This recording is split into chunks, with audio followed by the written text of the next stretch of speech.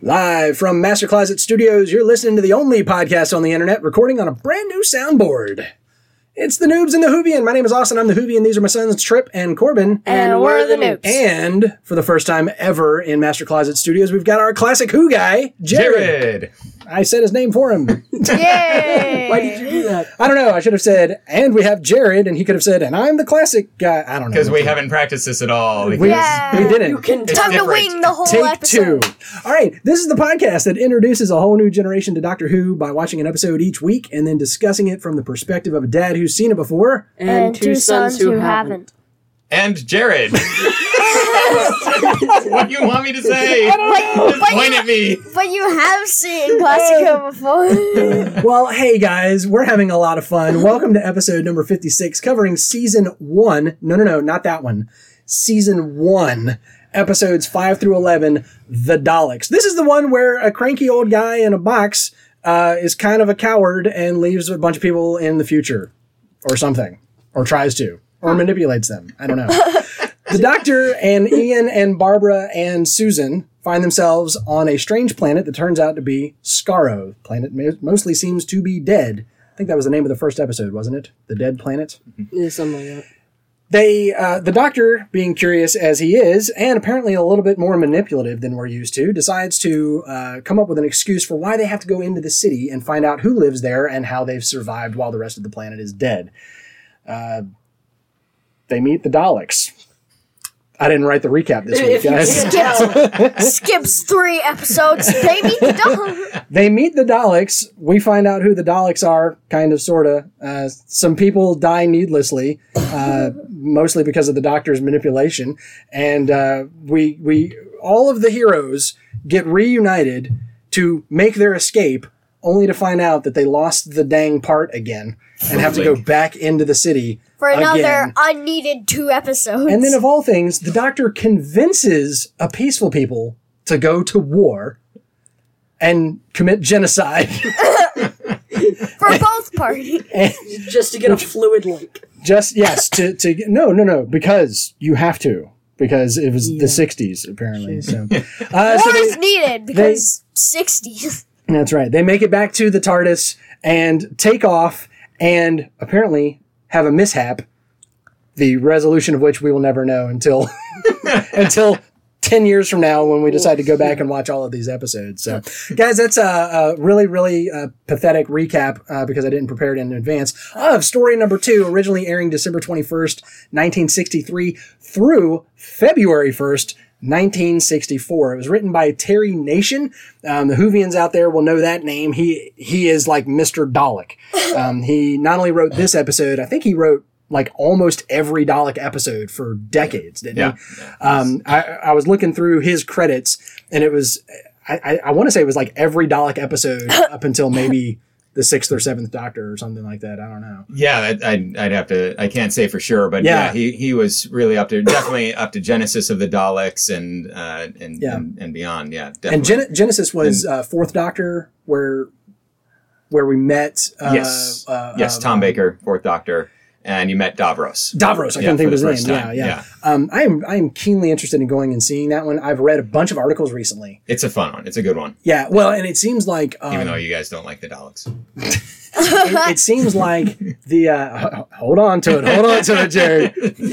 Trip's already putting on his gloves over there. He's ready to fight. Jared brought with him his Funko Pop Dalek, so it is sitting here mocking us all. Makes for great audio. Makes for great radio. I'm going to put my laptop right in front of it so I can't see it. So, at any rate, the episodes were directed by Christopher Berry and Richard Martin. No awards listed for this one, obviously. Sadly. Though not sadly, because it was terrible. Sadly, though not sadly. The award was that Doctor Who got to keep going. That was the award. This is true. We're getting ahead of ourselves. Yep. We're gonna do our best to keep this episode on the rails. That's not going to happen. Let's preface the episode by saying we tried to record this a week ago. And Mother Nature itself descended upon Dallas in force, kept Jared grounded in St. Louis, so he couldn't get here to record with us. So we're recording on Friday morning. Hopefully by now you've already heard the the timey-wimey that we did on Doctor Strange, where Corbin did a little intro bumper. Hopefully explained it well enough. Yeah. I really did. I just kind of threw that at him. I said, hey, Corbin, go record a bumper and tell him why we're doing it and tag it on there. He was like, what? So okay. you did a wonderful job, by the way. But at any rate, so we are recording on now Friday, so it's a little earlier in the week than normal, but we've sort of all been marinating in this and you use that word way too much. You do! Seriously! You mentioned that in an earlier episode. You mentioned it. And I was going to try and say marinating first, but you beat me to it. That's okay. So we've been stewing in it.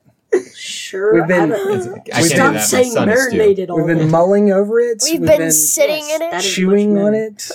What is with all the food examples? I'm hungry. No, I'm just kidding. But at any rate, so we're going to try to keep this episode focused on this set of episodes, this story, and we're going to do a 0.5 episode. We're not. We're going to do a 0.5 episode called Defense of the Daleks that has been almost a year in the making, probably. I'd have to look when you originally sent me that email. Back in the fall. Was it? Yeah. It was a while ago. I don't know, man. Haven't you been part of the show since the fall? Shoot. It was a while. I feel like you came on in November. Anyways, I'll tell you what, we'll look that up. Okay. And so, because what we're going to do today, we're going to do this episode, we're going to do a 0.5 about Defense of the Daleks, and then we're going to try and do another kind of bonus episode where we're just going to talk to Jared and talk about Doctor Who fandom and that kind of thing. So, Defense of the Daleks says December 1st, 2018. Oh, yeah. So it was a while ago. So so it's back in like November or something, November, December. The Defense of the Daleks MP3 file? Mm-hmm. That's what it says. Anyways, I'll go check the email between the shows. So, miscellaneous trivia for these stories. We had Sydney Newman. Let's see, was this your note, Jared? Yeah. Okay. I put these notes in. So you got all these. You want me to take it away? All right. So Sydney Newman. She was not Sydney and Terry. I first thought were female. So, but Sydney Newman. He was the head of drama at the BBC and also co-creator or in on creating Doctor Who. And his vision for Doctor Who in 1962 was a children's show that was educational with a strong informational core based on fact. And one of his big things was no bug-eyed monsters or any such business. So, swing and a miss, swing and a miss, swing and a miss. Okay. Second episode. If by children's show he meant verifying every childhood fear I've ever had, then yes, nailed it. A decades-long fever dream for children. That's what we got. So it was that was the vision. That was the original idea for the show. And so I'm sure, especially in Defense of the Daleks, we'll talk about where they kind of took a left turn right away and took years to actually make the episode turn left. But that's okay. Nice callback. Yeah. Congratulations. Thank you.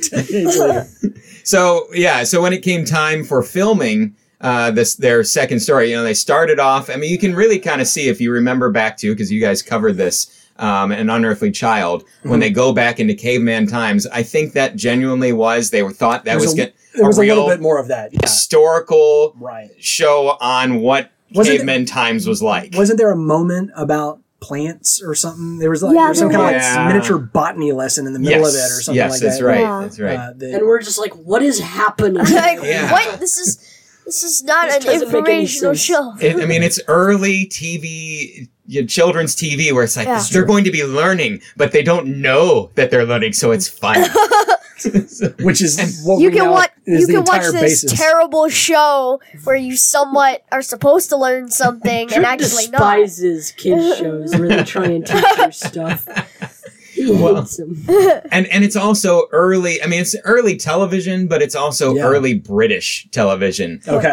And there's a big difference between even today British and American television too. And American's a little more entertaining in my opinion. Nothing against British. I love watching British TV, but that's why I have a BritBox subscription to watch other shows too. But shameless plug. Yeah. Use our BritBox link. Yeah. But they so it's early British TV. It's a lot more like theater on screen because the British history in acting is so steeped in theater and they're so good at it. Right. And so it's interesting to watch these early episodes.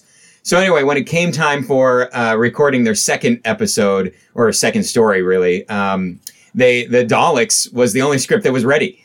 They were. It was close enough to being ready. They had rejected all these other scripts. It wasn't even fully ready. It wasn't. It was there enough. So and so they had rejected all these other ones. So the Daleks was like, Terry Nation had come up with this episode of the Daleks, and that was the one that was close enough. So after an unearthly child, they got the green light for the Daleks. And of course, as we'll talk about later, the popularity for the whole show just took off with that, and the Daleks became an instant icon, and just people latched onto it. So that's kind of how the Daleks came into it, and of course Doctor Who really took a turn from a purely educational focus. I mean, other than like, don't get into wars. That's educational, right? Yeah. Or don't try and trick people. Are we trying to say that's the message of this story? Because the message of this story, I think, was you'd better start a war before the other guys do. Am I wrong? I feel like this story, the Daleks were Nazis and the Thals were whoever were against the Nazis. They were the allies or whatever. Yeah. Well, I mean, I felt that very strongly. There was even the bit where one of the Daleks like went wonky and his eye stalk went crazy and it went up.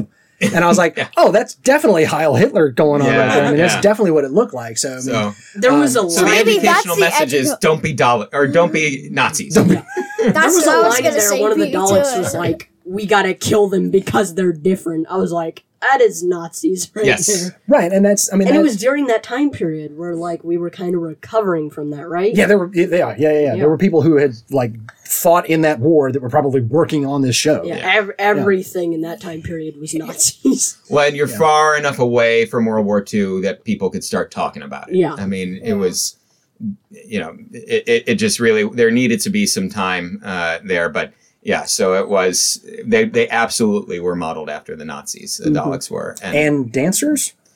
So their movement, the movement of the Daleks was, that note is moving on to a different topic. Yeah. The movement of the Daleks was inspired by dancers wearing gowns. I mean, I can see that because that's kind of what they're shaped like. Kind of how they float along and move around, and so that was the inspiration that they came up with, the special effects folks. Except that they turned them into evil killing machines. Well, you know, they can be beautifully moving evil killing machines, can't they? Yeah. Have you ever seen a jellyfish? You know, they look beautiful until they kill you, eat you. They don't eat you. They just sting you. Huh? They just sting you. They don't eat you. I don't know, man. Have you been eaten by a jellyfish before? Not recently. Okay. Not recently. But the first time, that was pretty rough. Oh, boy. Yeah. Every young man remembers the first time they were eaten by a jellyfish. Yeah. Absolutely. Ate a jellyfish. If you get that, congratulations. That's a deep cut. All right, so what's this last bit here? And the final one I threw in there was that the... So within the series of episodes, that said that the Daleks are mutation from the race of the Dolls, but that's like the only time that Dolls comes up that they used to be. Wait, but wasn't dolls. the next Dalek one in the past? So wouldn't they be called dolls? Right. They kind of went and retcon, but they changed the name. So unless I've missed something, that's the only time I could find the reference to the Dolls. It's later that they're from the Khalid race, and definitely in Genesis of the Daleks, that's what they're talking about. Yeah. So I did a little bit of watching ahead. I watched the next Dalek episode, the Dalek Invasion of Earth. Yes.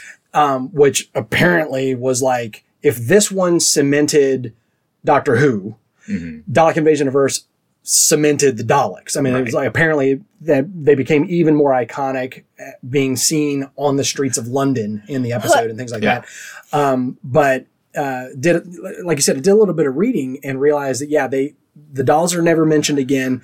That Davros corrupts the Khaleds, which is basically Dalek backwards, sort of. You know, reverse the D and the K. Yeah. You know, so I thought that was kind of interesting. Which we talk a lot about on this show about how over 50 years. Just continuity is impossible. Yeah. You can't remember every Daleks die every episode that ends. Right. And the thing I told him was that I didn't realize that is baked into the Dalek characters, because the first episode we see, they are all killed off. Right. And then the next time we see them, they they did an in-universe explanation. They, what's his name? Ian says, but we saw them all killed off. And the doctor says, yes, but that was, I think he said, that was millions of years in the future or thousands of years in the future. Right. Even though the war was only like a couple hundred, so they wouldn't have been mutated.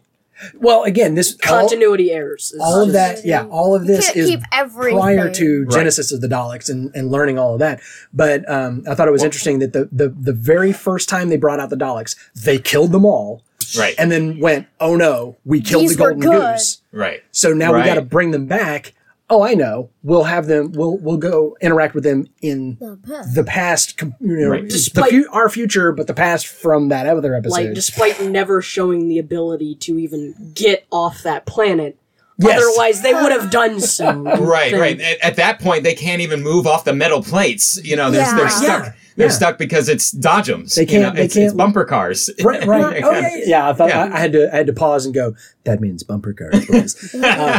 So yeah, they couldn't leave the city, let alone the planet. Right. And here we have whatever. I gotta go back and look. I swear he said that was millions of years in the future. Yes. And I remember he did. Yeah. Okay. And Genesis of the Daleks is even before that.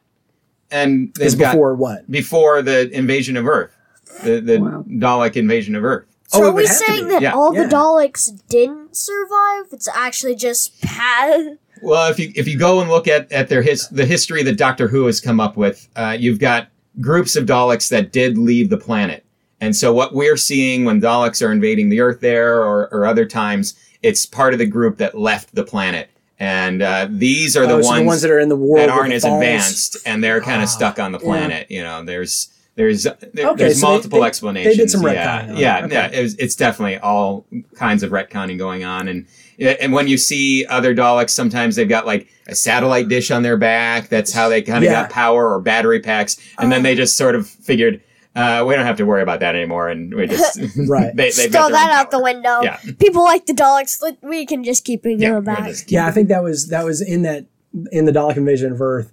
They brought up why can they move around on the dirt? And then they said, oh, look at the thing on their back. Yeah. And it's like a satellite dish type of thing, just sticking out of their back. And that's how they get power. Now we can move on dirt. Again, 1960s sci-fi logic. It's just, okay. That's satellite? That's what's the satellite? Nobody cared about continuity back then. It was just, it's a show. Who cares? It was a lot less important, yeah. Yeah. Well, and we've talked before about, I have to explain to these guys on a regular basis the idea of no reruns. Yeah. Right. No so replays. There's no way.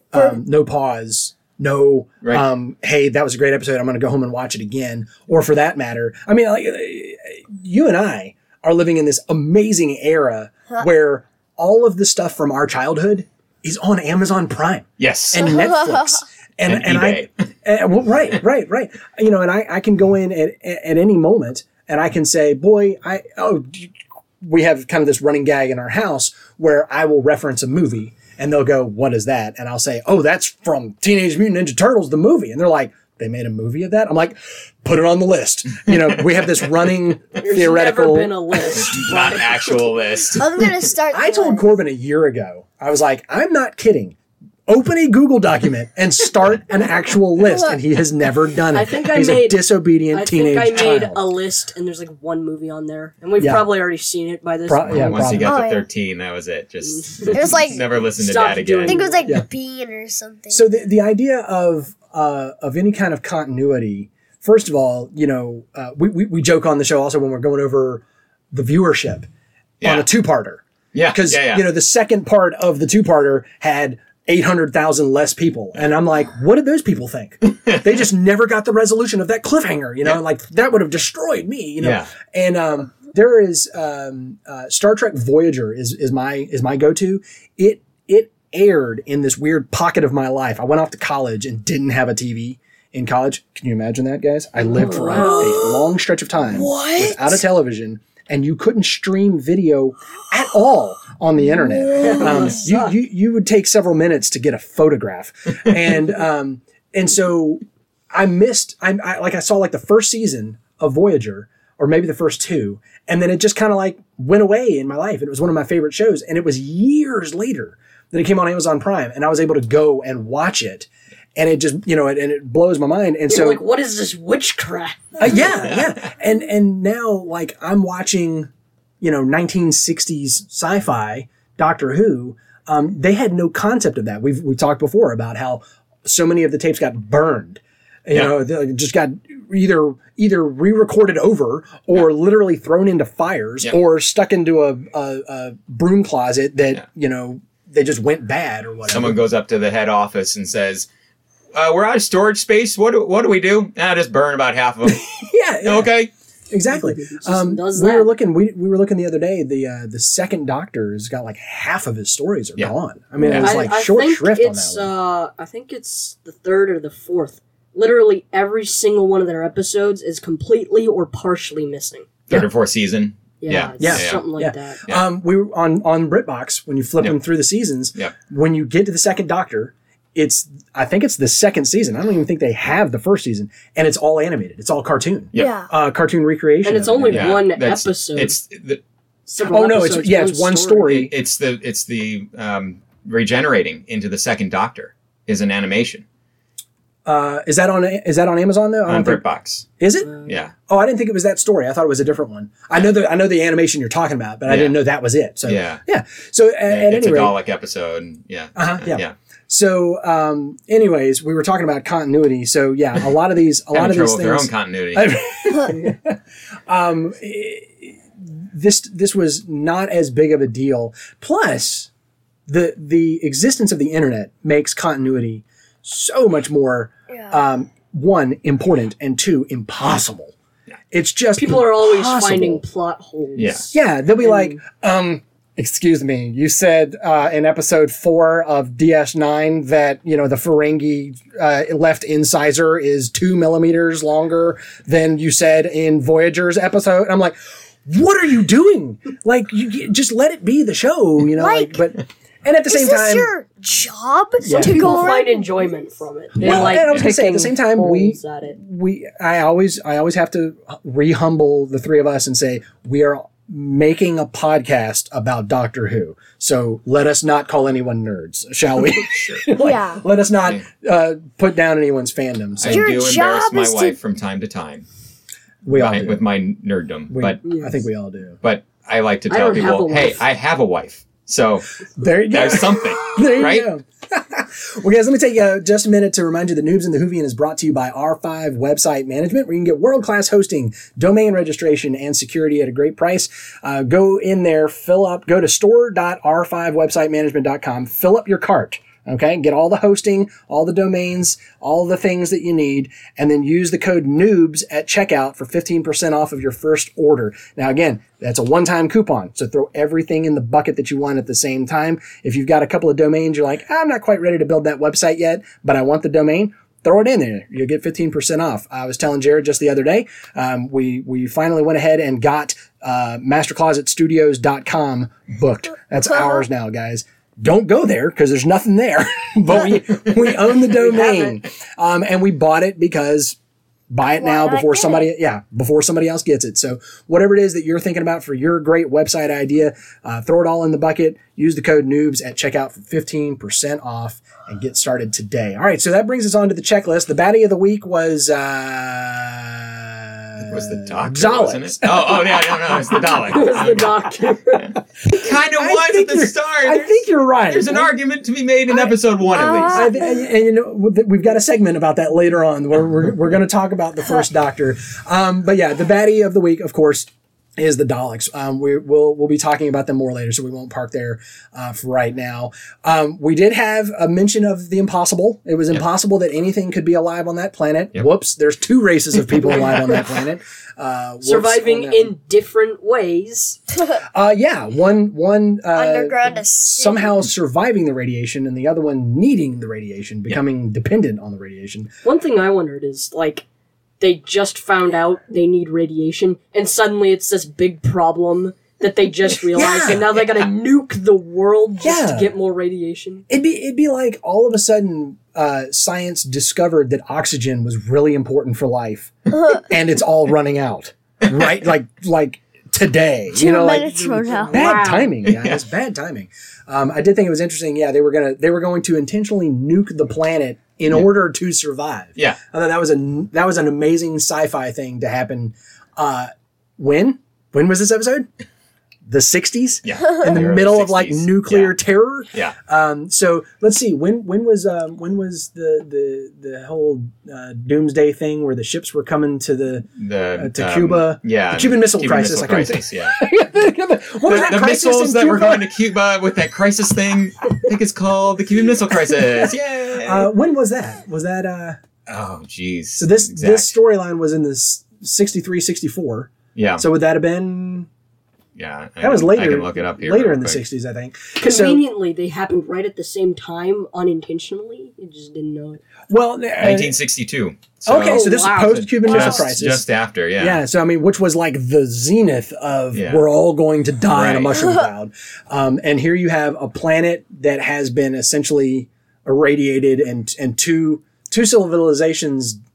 What did I just say? Civilization. Two civilizations decimated, if not destroyed, because of nuclear war. Yeah. And here you have a story about all of the effects of that, and nuclear war 1,000 years back, or maybe they didn't start with nuclear war, but still that entered into the 1,000-year war. It got there. Not that they know about that at that point because it hadn't been invented yet, but still. and we're 100 years post. In this episode, we're 100 years post. The bombs dropping, essentially, right? Yeah. Like the war ended effectively 100 years ago, and they're still dealing, with all this. And then here you have again the Nazi stand-ins saying we're going to drop another bomb so that we can survive. So that we can survive, and y'all guys can't. Right? And y'all guys can't. Yeah, we don't care about you guys. Yeah, they actually very pointedly said that, didn't they? They were like, you're going to kill everybody else. And they were like, we're the only ones that matter. Except they said it more robotically. Right. Not only are we going to drop one so we can survive, we're going to drop it on you so that you die and we survive. Oh, absolutely. Yeah. Oh, yeah. I mean, you got to do that. It's the best way to do it. It'll end the war. For the Daleks, wiping out the Thals was just like a happy little side effect. Like, oh, what a nice little bonus. We can survive and we get to wipe them out too because they're not us. So let's see, on the checklist under the jiggery pokery, I just had a few notes about the TARDIS because so any good sci-fi show that introduces something as cool as the TARDIS has to spend the first season telling you about all the cool stuff it can do. And granted, we've spent 50 years learning all the things that it can do, but I was not aware that the TARDIS has a food replimat that creates Jetson's food cubes. Wait, what? Remember they made them snacks and they were like little cubes. Cheese and what was it that they were flavored like? Bacon and eggs. Yeah, he was like, one bite tastes like bacon. And then the next bite tastes like eggs. Yeah. How do you do it, doctor? And the doctor's like, magic. Right. Pretty much he was like, oh, you wouldn't understand, young man. And that was actually not a bad doctor. Pretty good. I have to fold my neck. For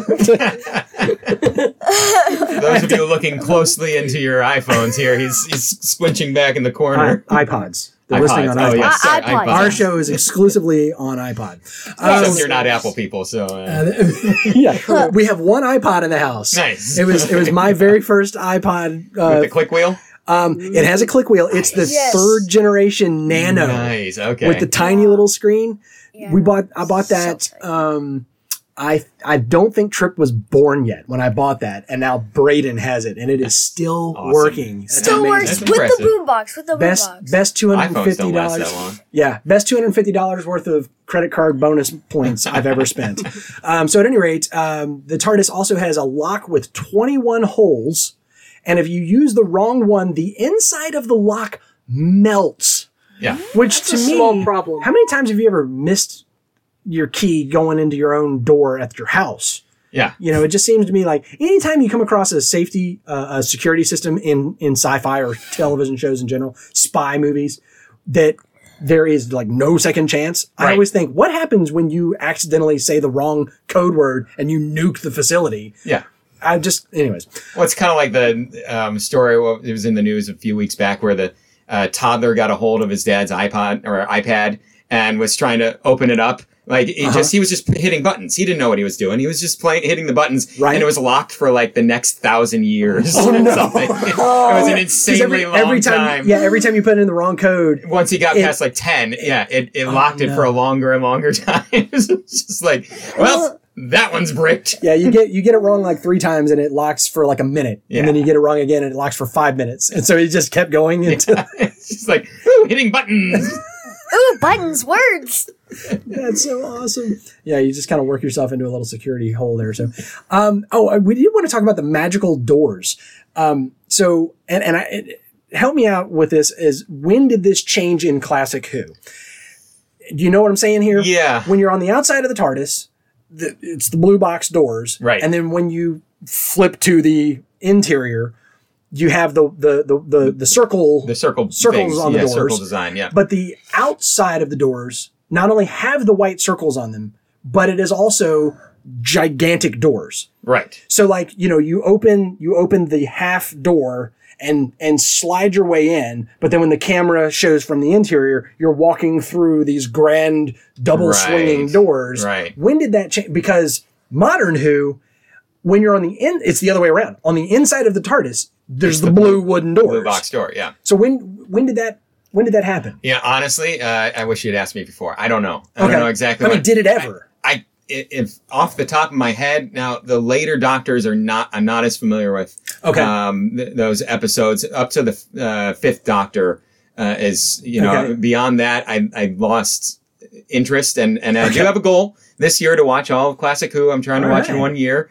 But I'm not up there yet, but I honestly think it might have been New Who where they started really doing that. Now the inside of the TARDIS might start looking more, less grand entryway.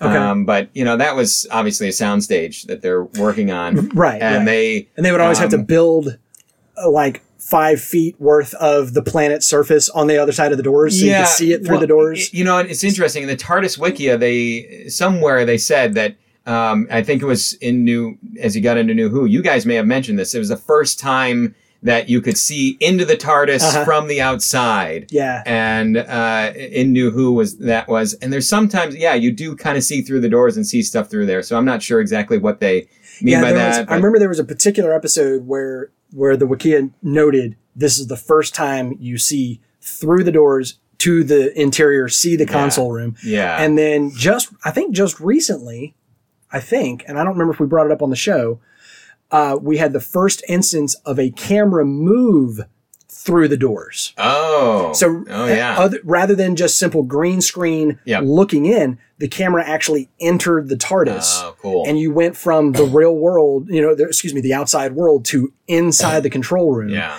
And is this ringing any bells for you guys? Martha running through the doors with when the Doctor died or whatever. I can't imagine that would have to be like first person, and there's like never any first person views. No, it was third person. It was following the Doctor into the TARDIS or something like that. But the cameraman literally, apparently walked through the doors and was there's not a cut. Like it's a complicated shot because they were outside the TARDIS, full. You can see every which way around the TARDIS. Go into the TARDIS and then pan around inside. I mean, like it's an amazing shot. Yeah. So I'll have to go back and see if I can find where.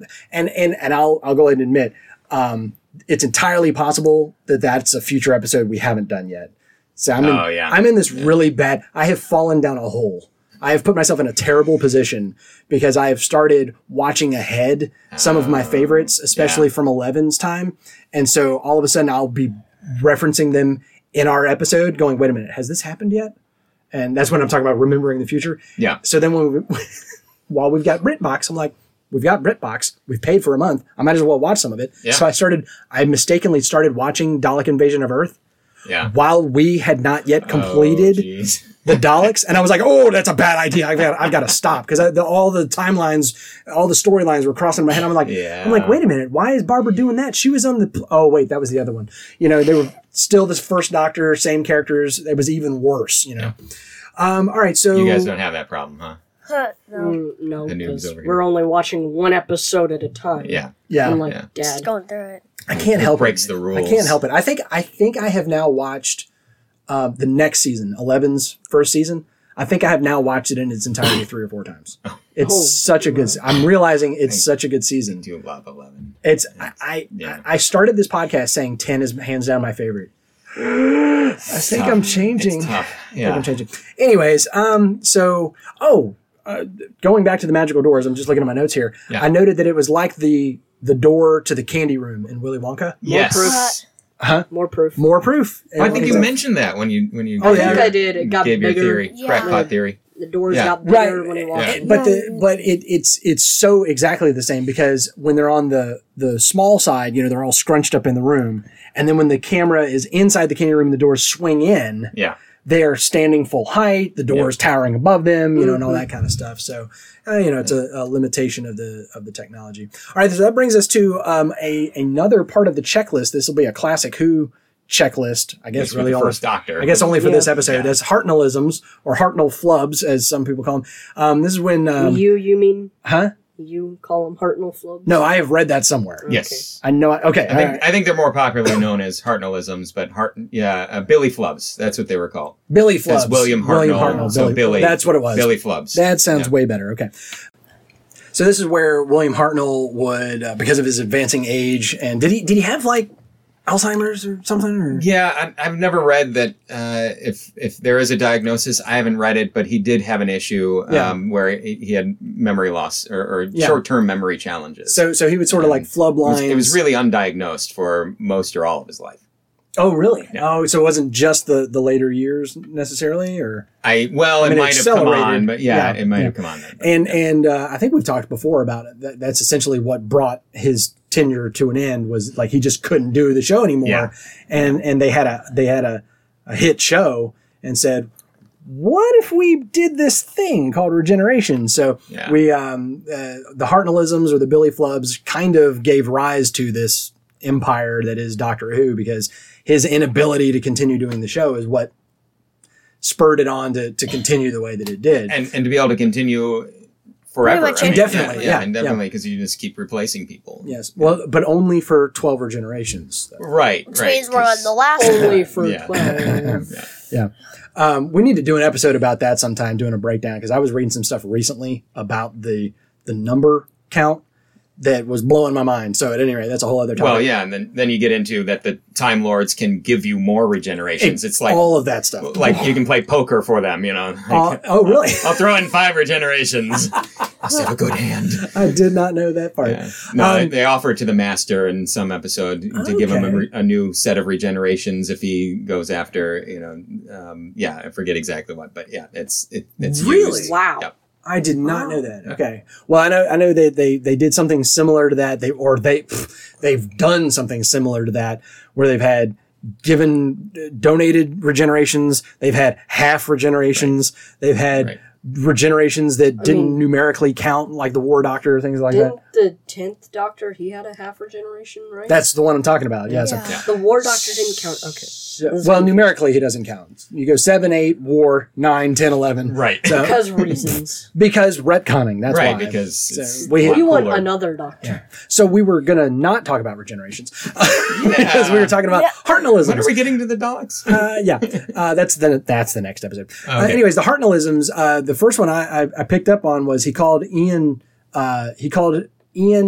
crap, what is his name? Chesterton. All of a sudden I'm looking at it and I can't remember what it was. He called him Chesterfield. Yes. And then later in the episode, he called him Chesserman, which I thought was hilarious.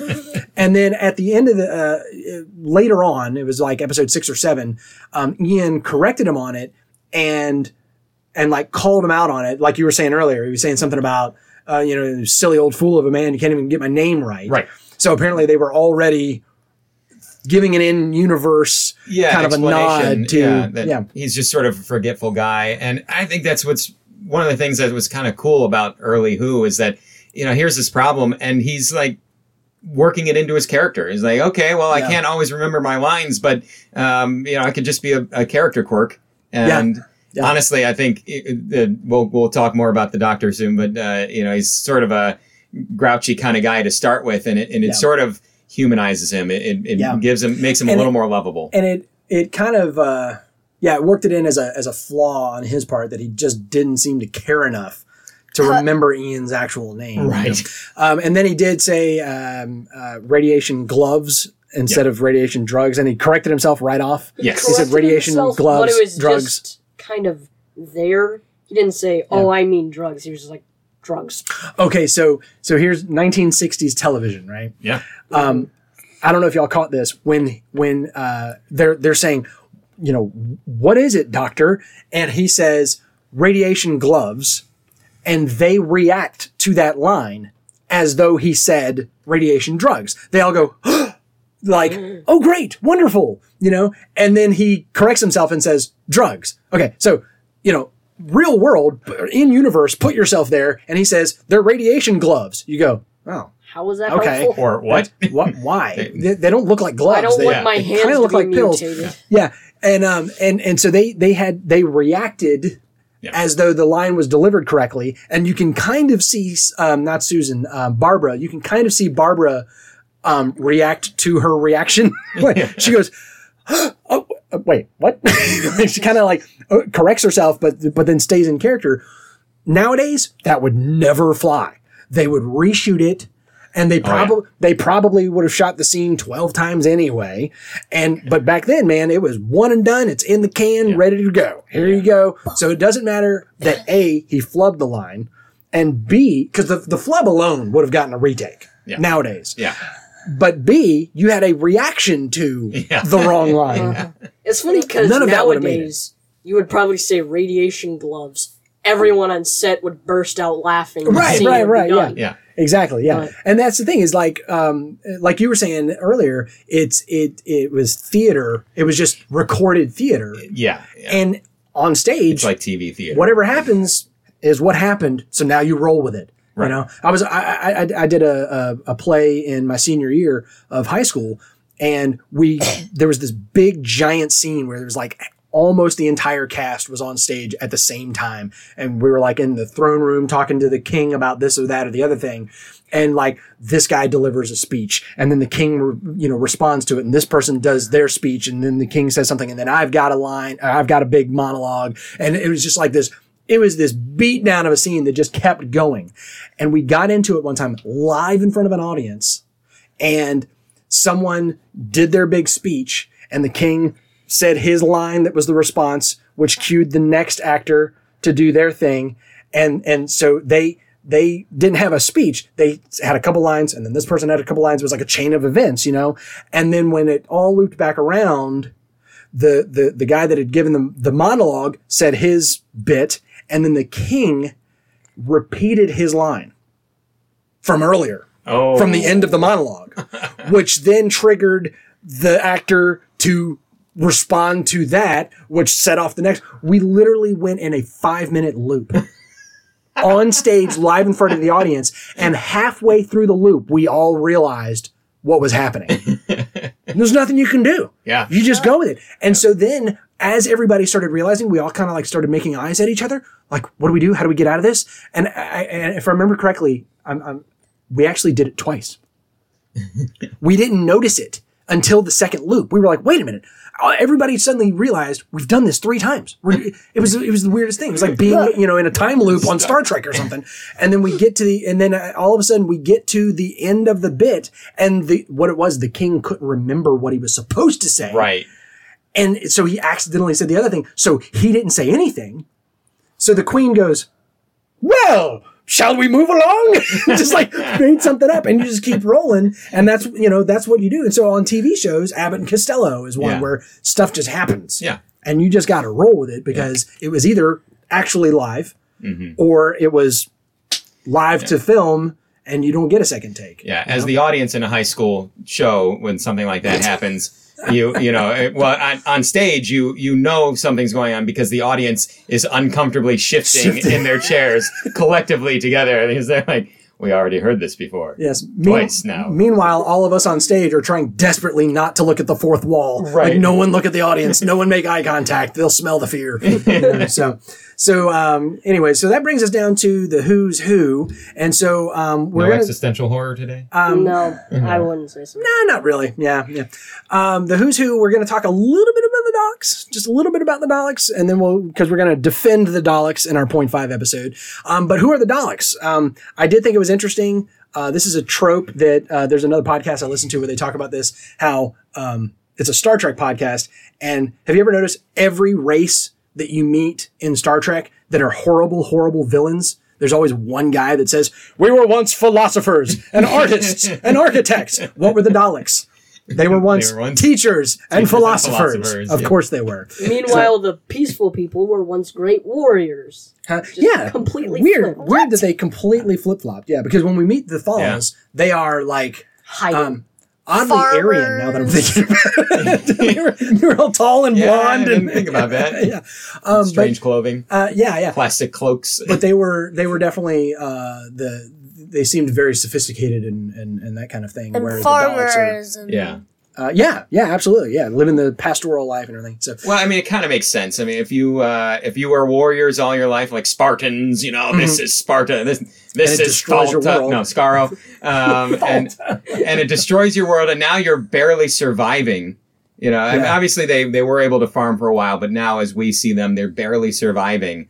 Mm-hmm. Yeah, you might think, well, if we hadn't gotten into that fight over who knows what anymore. Yeah, nobody even remembers why. Yeah. Meanwhile, the Daleks got, crushed and have now become the warriors in response. Yeah, that's a good point. Right. Speaking of the Daleks, they don't like laughter. I thought that was funny. Somebody was laughing. Susan starts laughing for no apparent reason. I don't even remember why she started laughing. There was some scene where someone said something. She just started laughing, and they looked at her. Yeah, and he goes, "Stop that noise!" Like, cease the noise. She's like, "That's my signature." We've hinted at this that apparently they draw power from the floor. Yep. I love that. Again, and you can cut that off. And it's static electricity. Yeah, it's somehow static electricity coming through the floor. Yeah, you can cut off like static electricity. Like bumper cars. Like they said Dodgems. I had to stop and think. I was like, Dodgems. The first thing that came to mind for Dodgems was what is it? Jammy Dodgers. Oh, is the cookie thing from the the 11th Doctor is always after or whatever. So I was like, cookies? What are we talking about? Oh, no. Dodgems. The bumper cars. Let's see. I lost my place here. They draw power from the floor. So, they were originally called dolls. Which, we already talked about. Yeah, and they're really... The dolls, the Thalls. Wait, what if the Thalls used to be called the Daleks? Oh, that'd be funny. So one thing that I wasn't clear, thinking from this episode, not future retconning and stuff, but thinking from this episode... Were they trying to insinuate that the Daleks used to look like the Thalls? No. They didn't actually show the picture of the dolls, but that's what I thought they were getting at. Mm-hmm. So they were, like, humanoidish things. It seemed like they had concept art for what the dolls looked like, and then they just gave it to the actors, and they didn't actually show it on screen at all. Right. Which was just really weird, but... Yeah, and the closest we got to seeing the Dalek...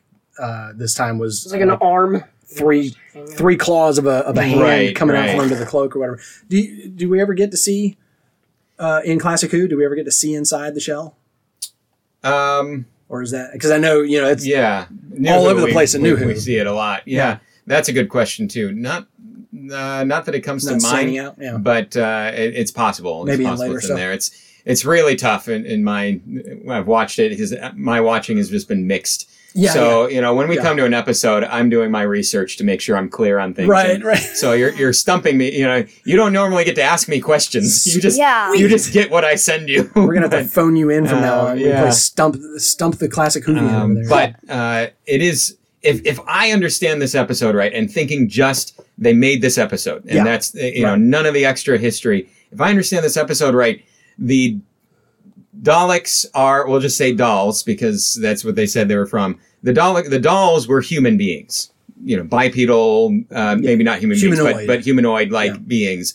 And they went through, because of all the radiation, they went through this mutation process and became the three-fingered tiny things that fit inside the Dalek case, the things too horrible for women, delicate eyes to lay upon. Why don't you ladies go in the other room and we'll take it out, wrap it in a cloak because it's cheaper. Yeah.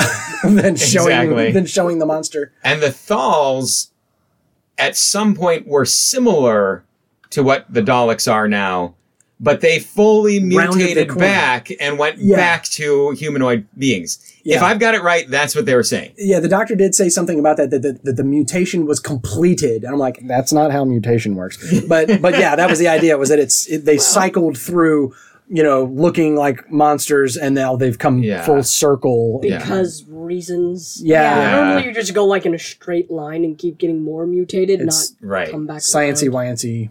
Wibbly wobbly. Yeah.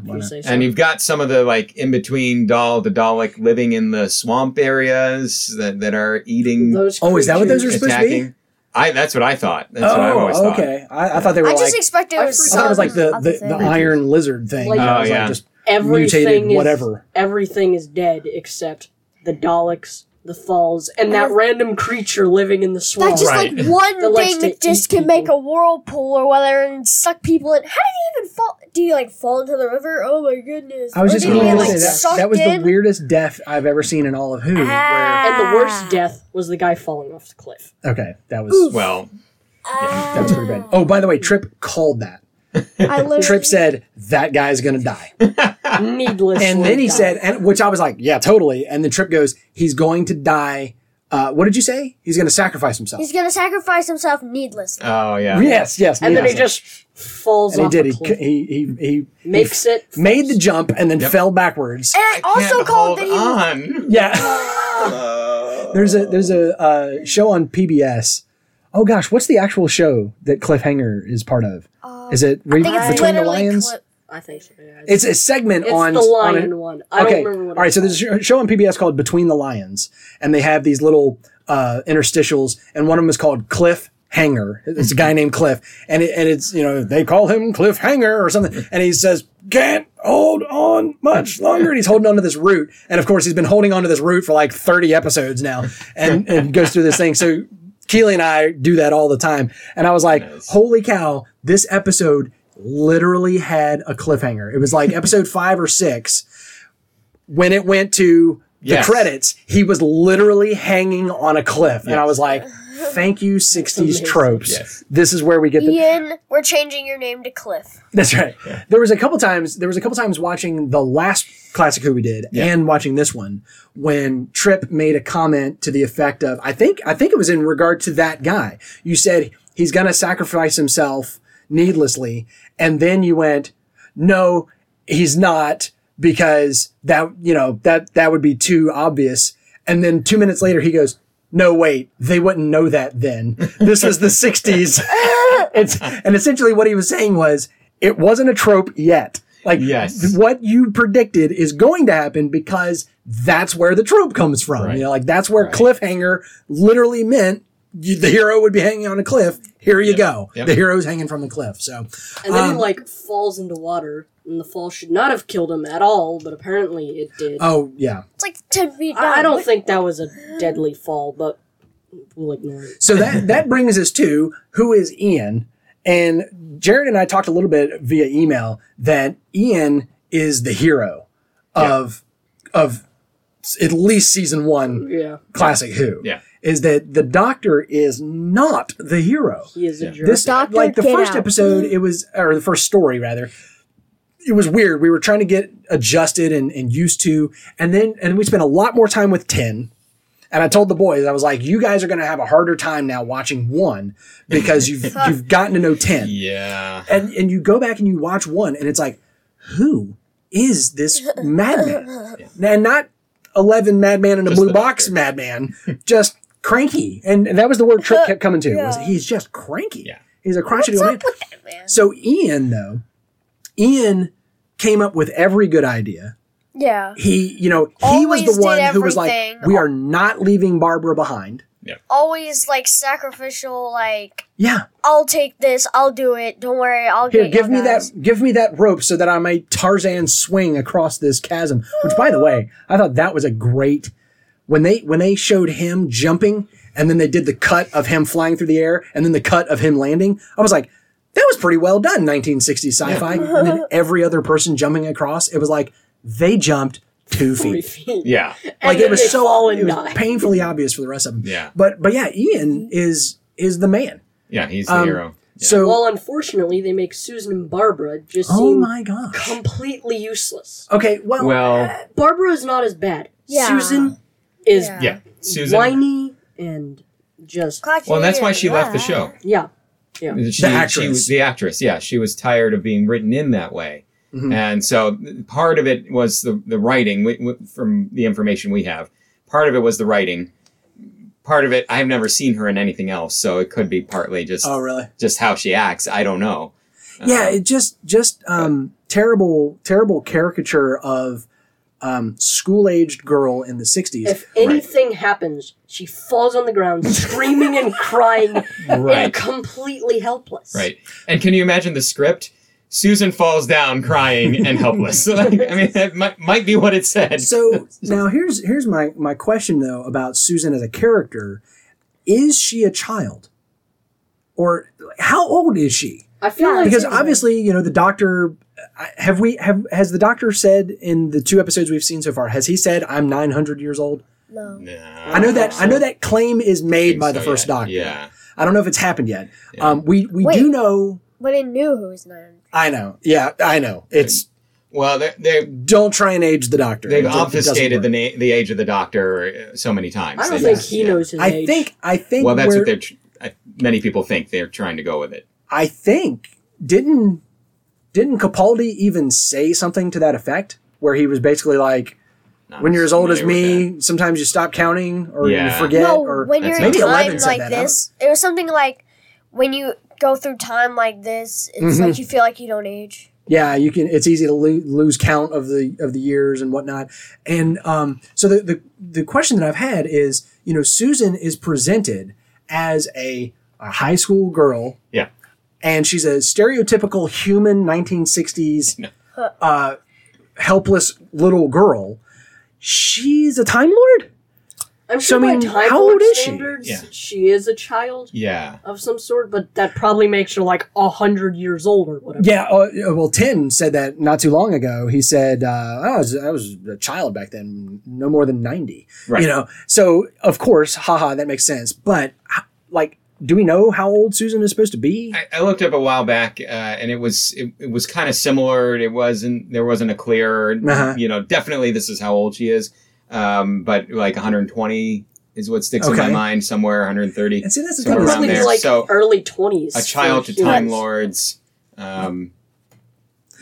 Yeah, but I mean, even then, if you said, if 90 is still but a child to David Tennant's doctor, then 120 is what, adolescent? But she has still traveled the universe and space and time. I just think, and she's an alien. Oh my gosh, it's so scary. Yeah. Please help me. She freaks out more than Ian and Barbara do. Got freaked out by something touching her. Yeah. It could have just been a random tree branch in the forest. Yeah. No, it was a human. I don't know. When I go in the water, like if I'm in the ocean and something touches my toe, and it's just seaweed, that freaks me out a little bit. But lightning strike. I'm a fall on the ground, cry, barely make it back up, and run to the TARDIS as fast as I can. And the again, maybe not the tired trope that it is now, but I'm going to run away and then I'm going to trip.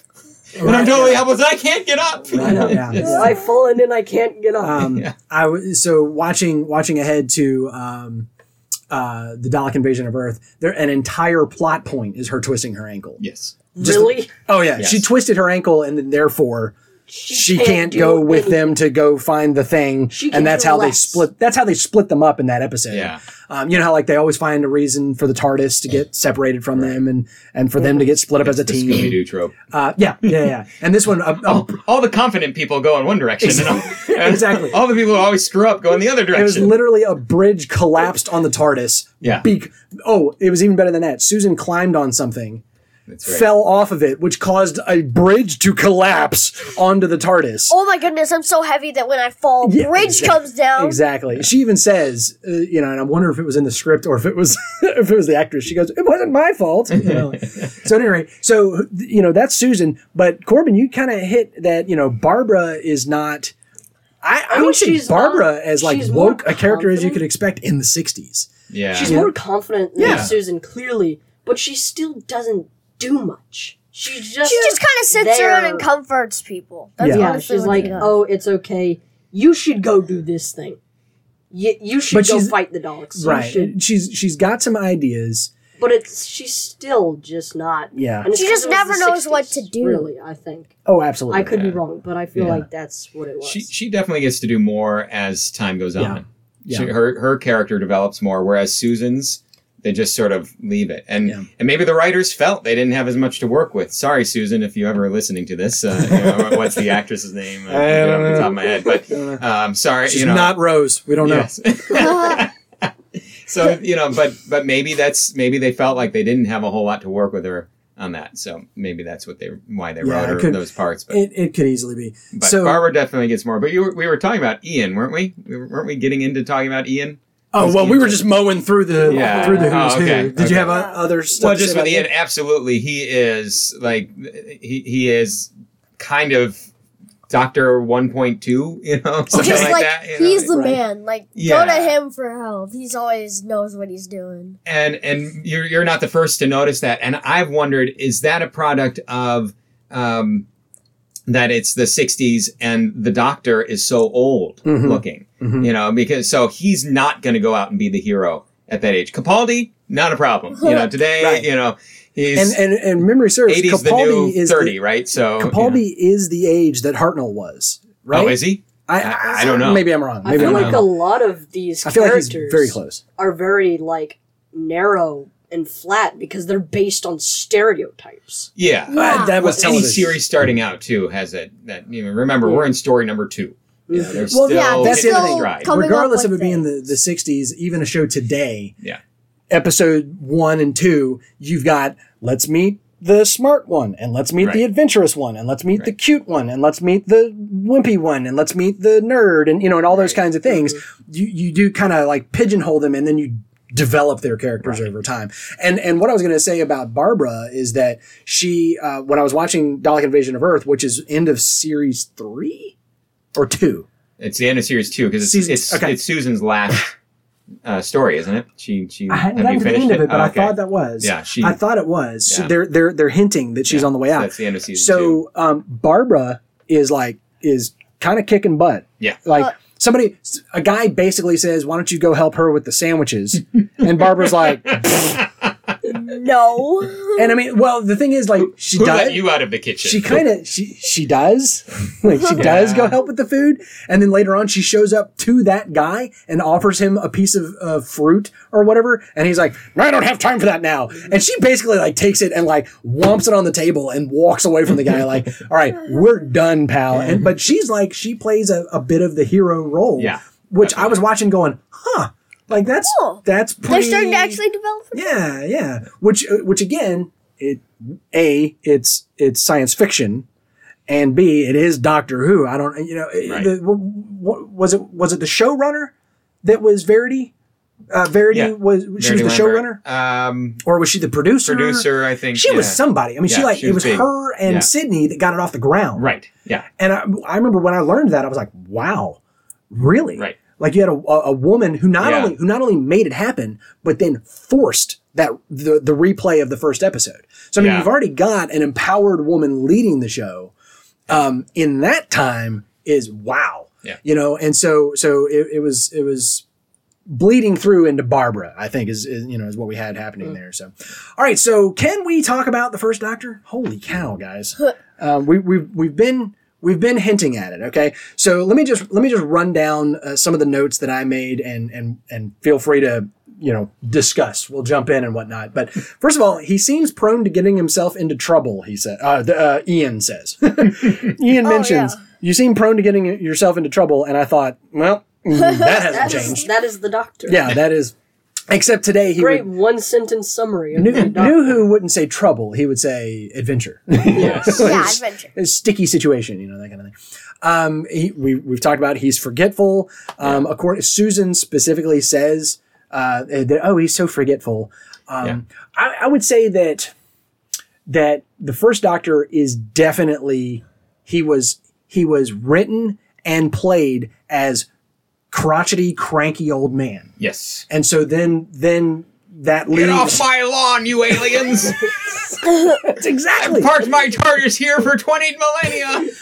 I think I paused in the middle of an episode at one point and I told the boys, I said, I think I know the first Doctor's catchphrase. And it's, yes. Because and it's always like the most condescending thing. He'll go, don't suppose you've ever thought about that, have you, Chesterfield? And I'm like, every time he made that sound, I wanted to like slap a professor somewhere because it's just like he's written as like a not a school marm, but like the male snooty professor type of character. Yes. To Susan's schoolgirl. Like Snape. So then the vacuum is filled by Ian to be the hero, to be the guy who's going to save the day. Right. But of course, think back. This is an educational show. This was not the intention of where it was going. He wasn't supposed to be the hero.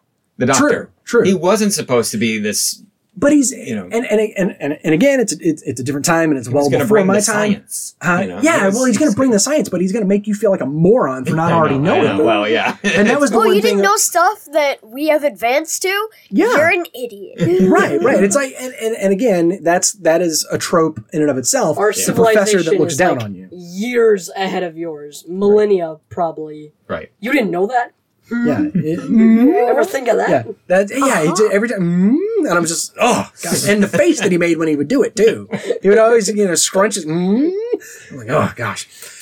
So he is curious, which that's quintessential Doctor. Sure.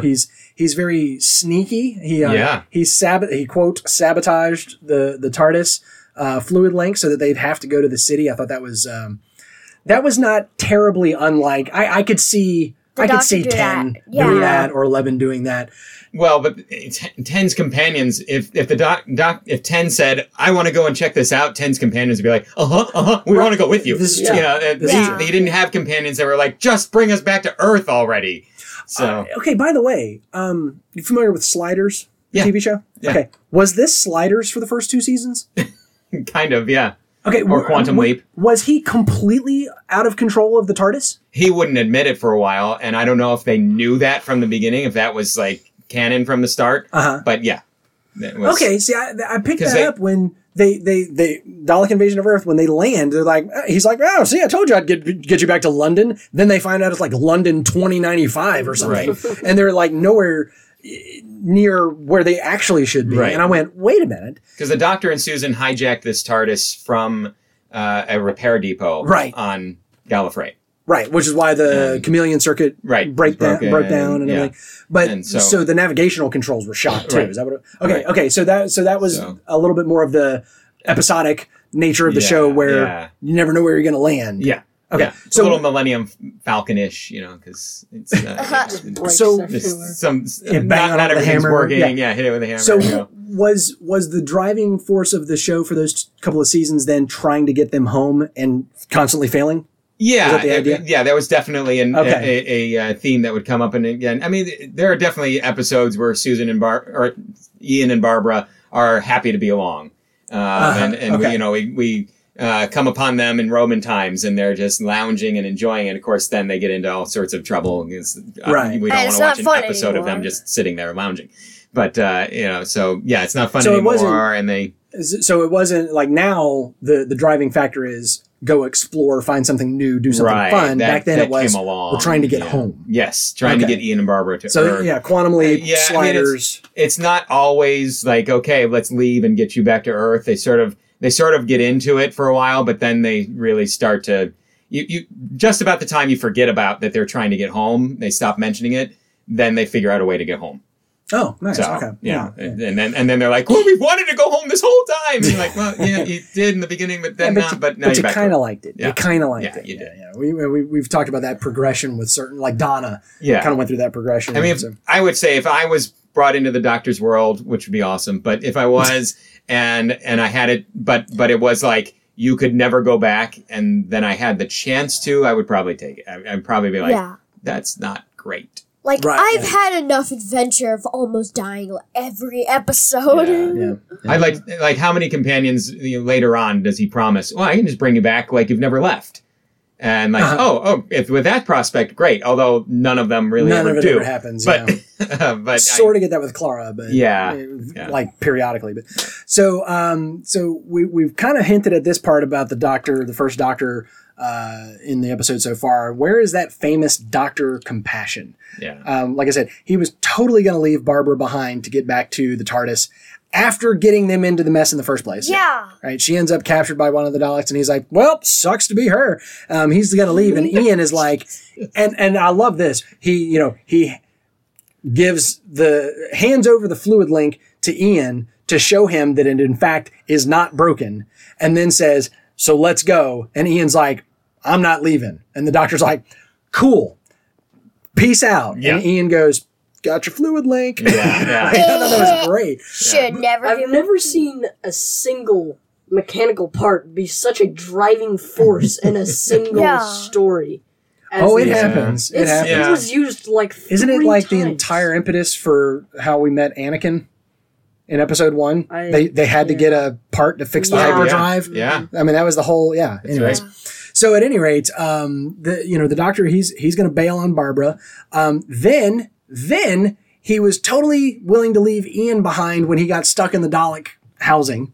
He's like, all right, see you later. Yeah. I'm going in the elevator. Yeah, we'll send the ridiculously slow elevator back down. Hopefully you don't get killed before then. By the Dalek guns that I could not understand at all. The little thing shooting, like going in and out of their gun. Oh, yeah. You know what I'm talking about? There was no laser blast that came out. It's just people would fall over and then the screen would go inverted color-wise. And then eventually they started showing the little thing going out of the thing. And I was like, what is that supposed to be? Yeah. It's like they were microwaving them or something. Or something. He blasted part of the wall and the wall coloring went all wonky and everything. Yeah. Sometimes it's like it stuns and sometimes it kills.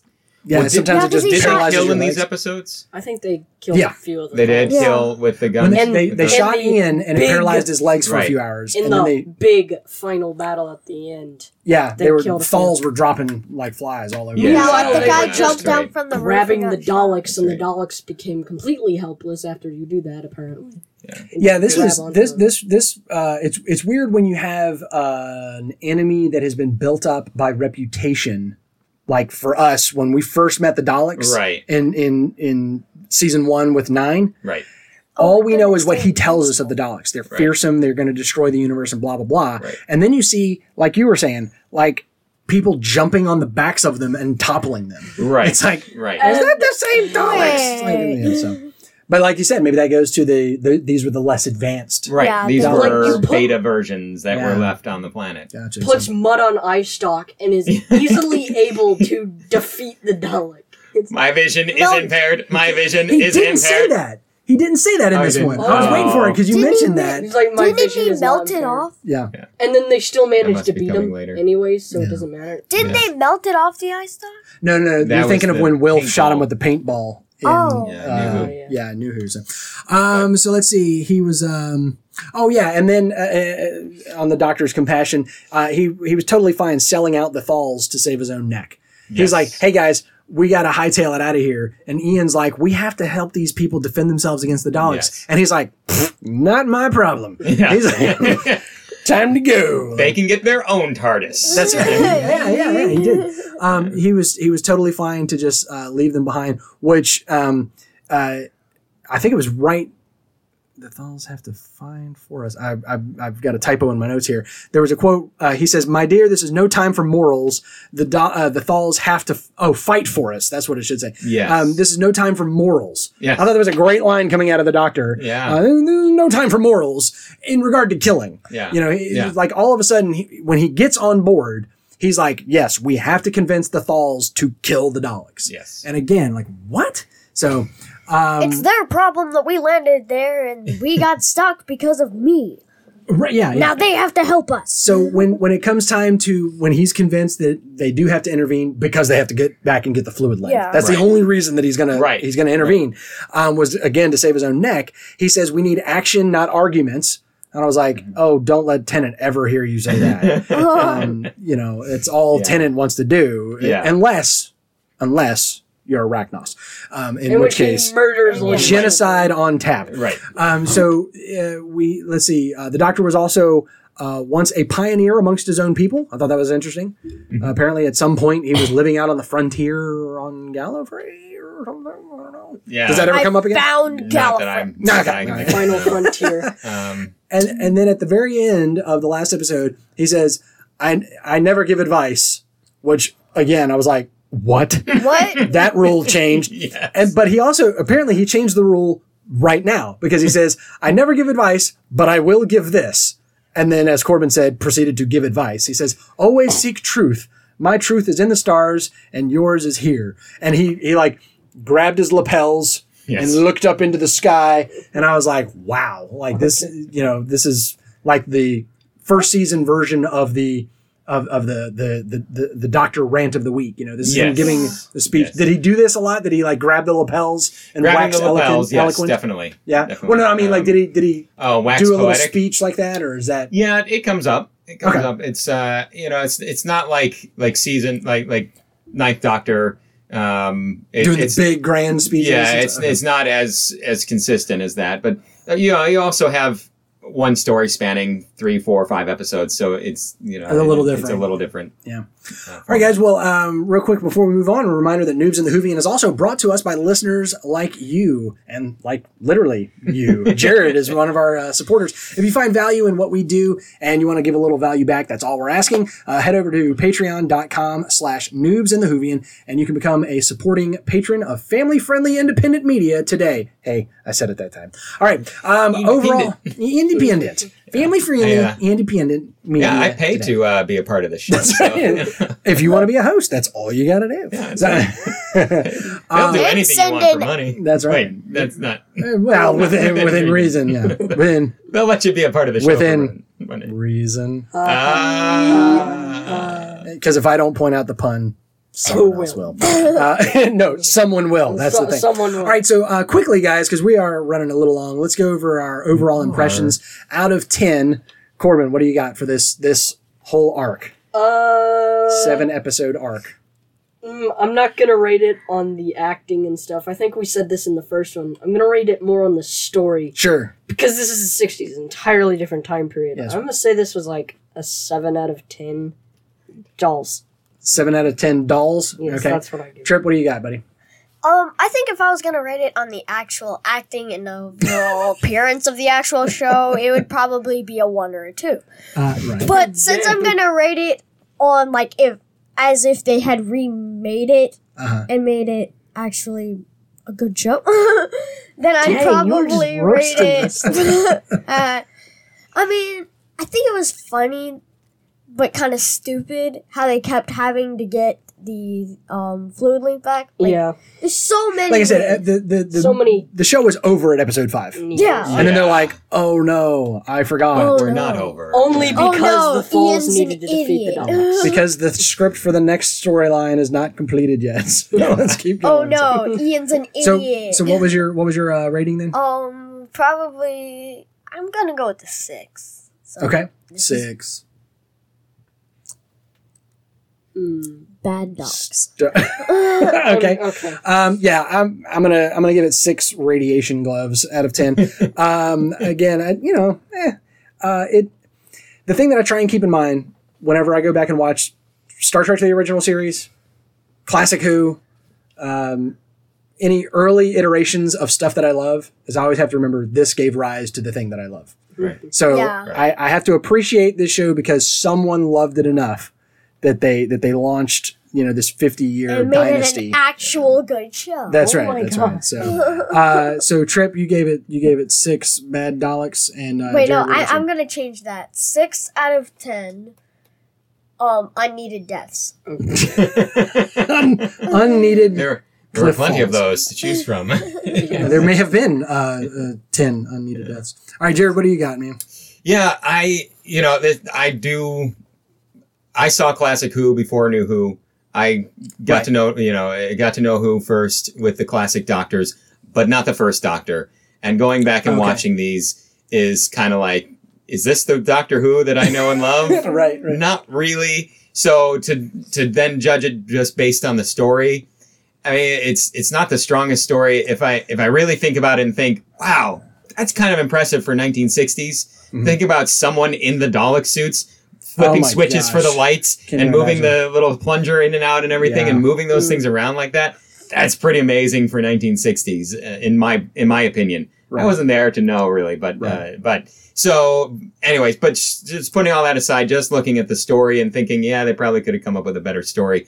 I'd be right where you guys are. I'd probably be in the 7 range. Maybe I could go as far as 7.5, giving it a little more because this cemented Doctor Who in a fan base. So looking back, I can appreciate it more and give it a little more on that. So I'm going to give it 7.5. The first Doctor's crawling into the open shell of the Daleks and moving around in there. Gotcha. Creep level. I mean, this one's hard. Really. This one's hard to judge. If you said child watching this in the 60s. Probably 350. Oh my goodness! Someone touched me on the shoulder. Yeah, I'm gonna say 75. For me personally, watching this, I don't even think Braden would have had a hard time watching this. That's probably the lowest you've ever rated one. Probably. I mean, there were things that were trying to be creepy, and again, I'm a big fan of like old timey classic radio shows, and there are some that I got on cassette tape from Cracker Barrel, 15 years ago, and would listen to them driving down the road. Mm-hmm. And I'm going to tell you this, there were a couple times where I would be driving home from school in the dark, in the middle of nowhere, on a road with no other lights, it's just me, listening to some of this stuff that if I played it for y'all right now, y'all would be snoozing.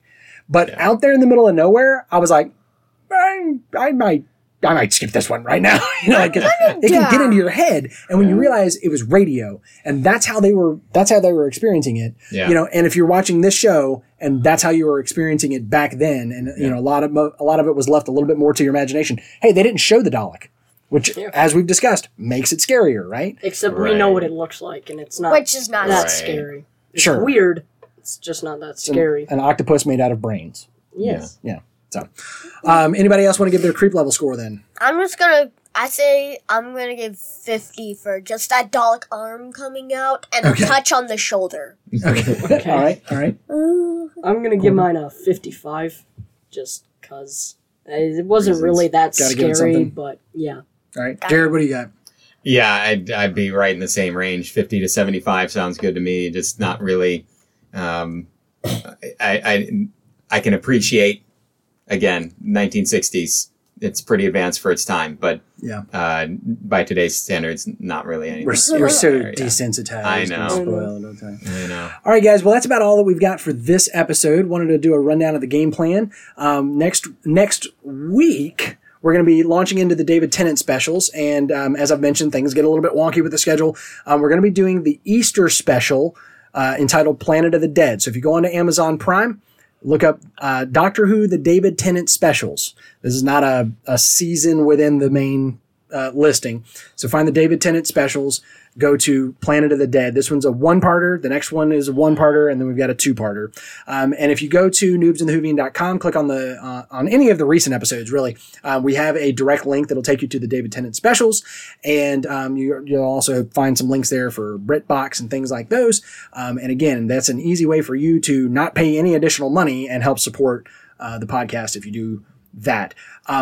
Coming up, we're gonna take a break, stretch our legs, and let the room temperature regulate a little bit. And then we're going to come and sit back down and do a couple of bonus episodes. So we'll have a 0.5 episode coming later this week where we're really going to dive into the Daleks. So make sure that you join us next week for the David Tennant special episode 1, Planet of the Dead. Till then, remember that Noobs in the Whovian is a production of Master Closet Studios, where it's always smaller on the inside, especially today. Our senior producer is Austin Reason. Our audio engineer. Fat? No, not at all. Our audio engineer is this guy. I'm Trip. Our production editor is this guy. I'm Corbin. And our classic Who guy is this guy. Hey, I'm Jared. Special thanks to TARDIS.Wikia as always. And make sure wherever you found us, make sure that you like, subscribe, do all the things, give us a rating, and share us with a friend, not because we're a great show, but because we watch one. Till next time, guys, my name's Austin. I'm the Whovian. These are my sons, Corbin and Trip. And we're the Noobs. And there's another guy here. Hey, I'm Jared. Still. And we'll see you next time. Beep, whoop.